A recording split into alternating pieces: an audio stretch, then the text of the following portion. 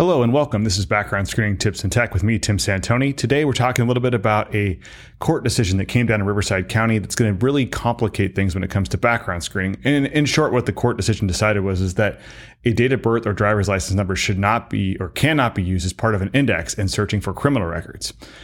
This case is up on appeal, but in the meantime, there have been some complicating factors that have already been adopted or changes that have been made by certain courts that are going to really complicate the background screening process. So in the meantime, the counties impacted are Los Angeles County, Tulare County, Fresno, Kern, and Yuba counties. So why is this decision so impactful? Well, if you look at Los Angeles County, it's one of the most populous counties in the U.S. with over 10 million inhabitants. So that means that the amount of searches being conducted there is probably higher than any other county in the whole United States when it comes to pre-employment background screening. The key points to take into account that will impact background screening is that in order to verify records in these counties, in the past, the public indexes and the researchers were able to search by full name and full date of birth. So full first, middle, last, or first and last, and then their month, day, and year of birth. As it is right now, LA has already gone to removing the day. So you have month and year only.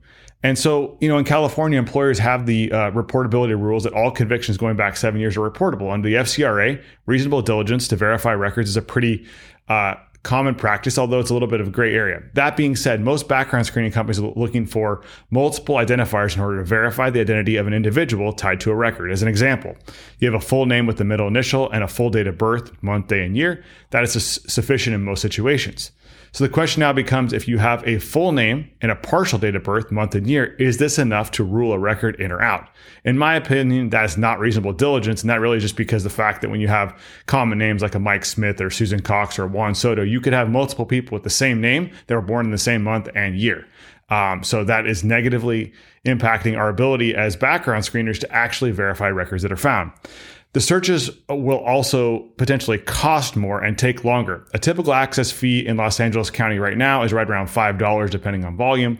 Under the new system, a search by name and partial date of birth, and to clarify, you can only search by month and year of birth, could cost up to $15. If there's a hit found on the initial search based on those partial identifiers, an additional search could be run with a court fee of up to another $15. So if there's a hit on a partial name and date of birth, then likely a full extraction will be required for diligent screeners, costing more money and taking even longer.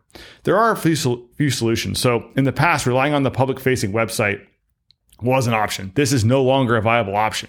You must work with the skilled researcher and partner, whether that's someone who's a public research specialist or a screening partner like an SJV, Convergence, Affirm, variety of other ones out there that can do court level research. And those people are more up to speed and more skilled at doing the research.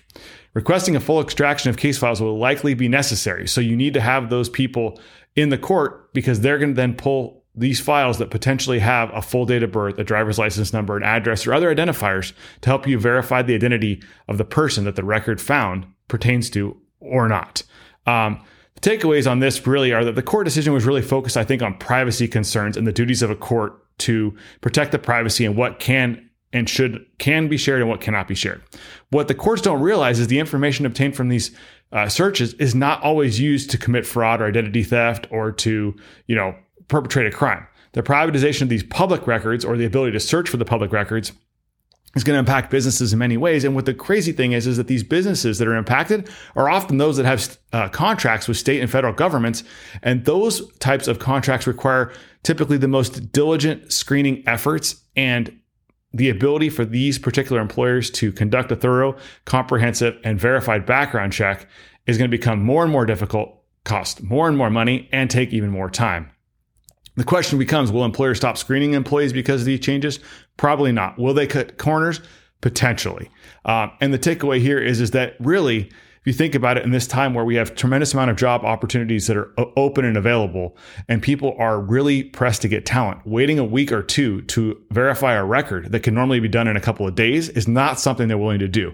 This is going to negatively impact the screening industry, employers' bottom lines, and in all, it's going to be a situation where the goal of the background screening is to make sure that the person is the right fit for the job and to meet risk and compliance requirements. And these changes are going to impact that. Now, again, going back to the beginning, this case is under appeal and there's a chance that these changes will not be upheld. However, at this time, there are already counties that are adopting this, and we anticipate that other counties will also be adopting similar procedures. So stay tuned. Thank you so much for tuning into Background Screening Tips and Tech. And if you have any questions, please let us know. We'll link up articles and legal resources in the show notes below. Thank you.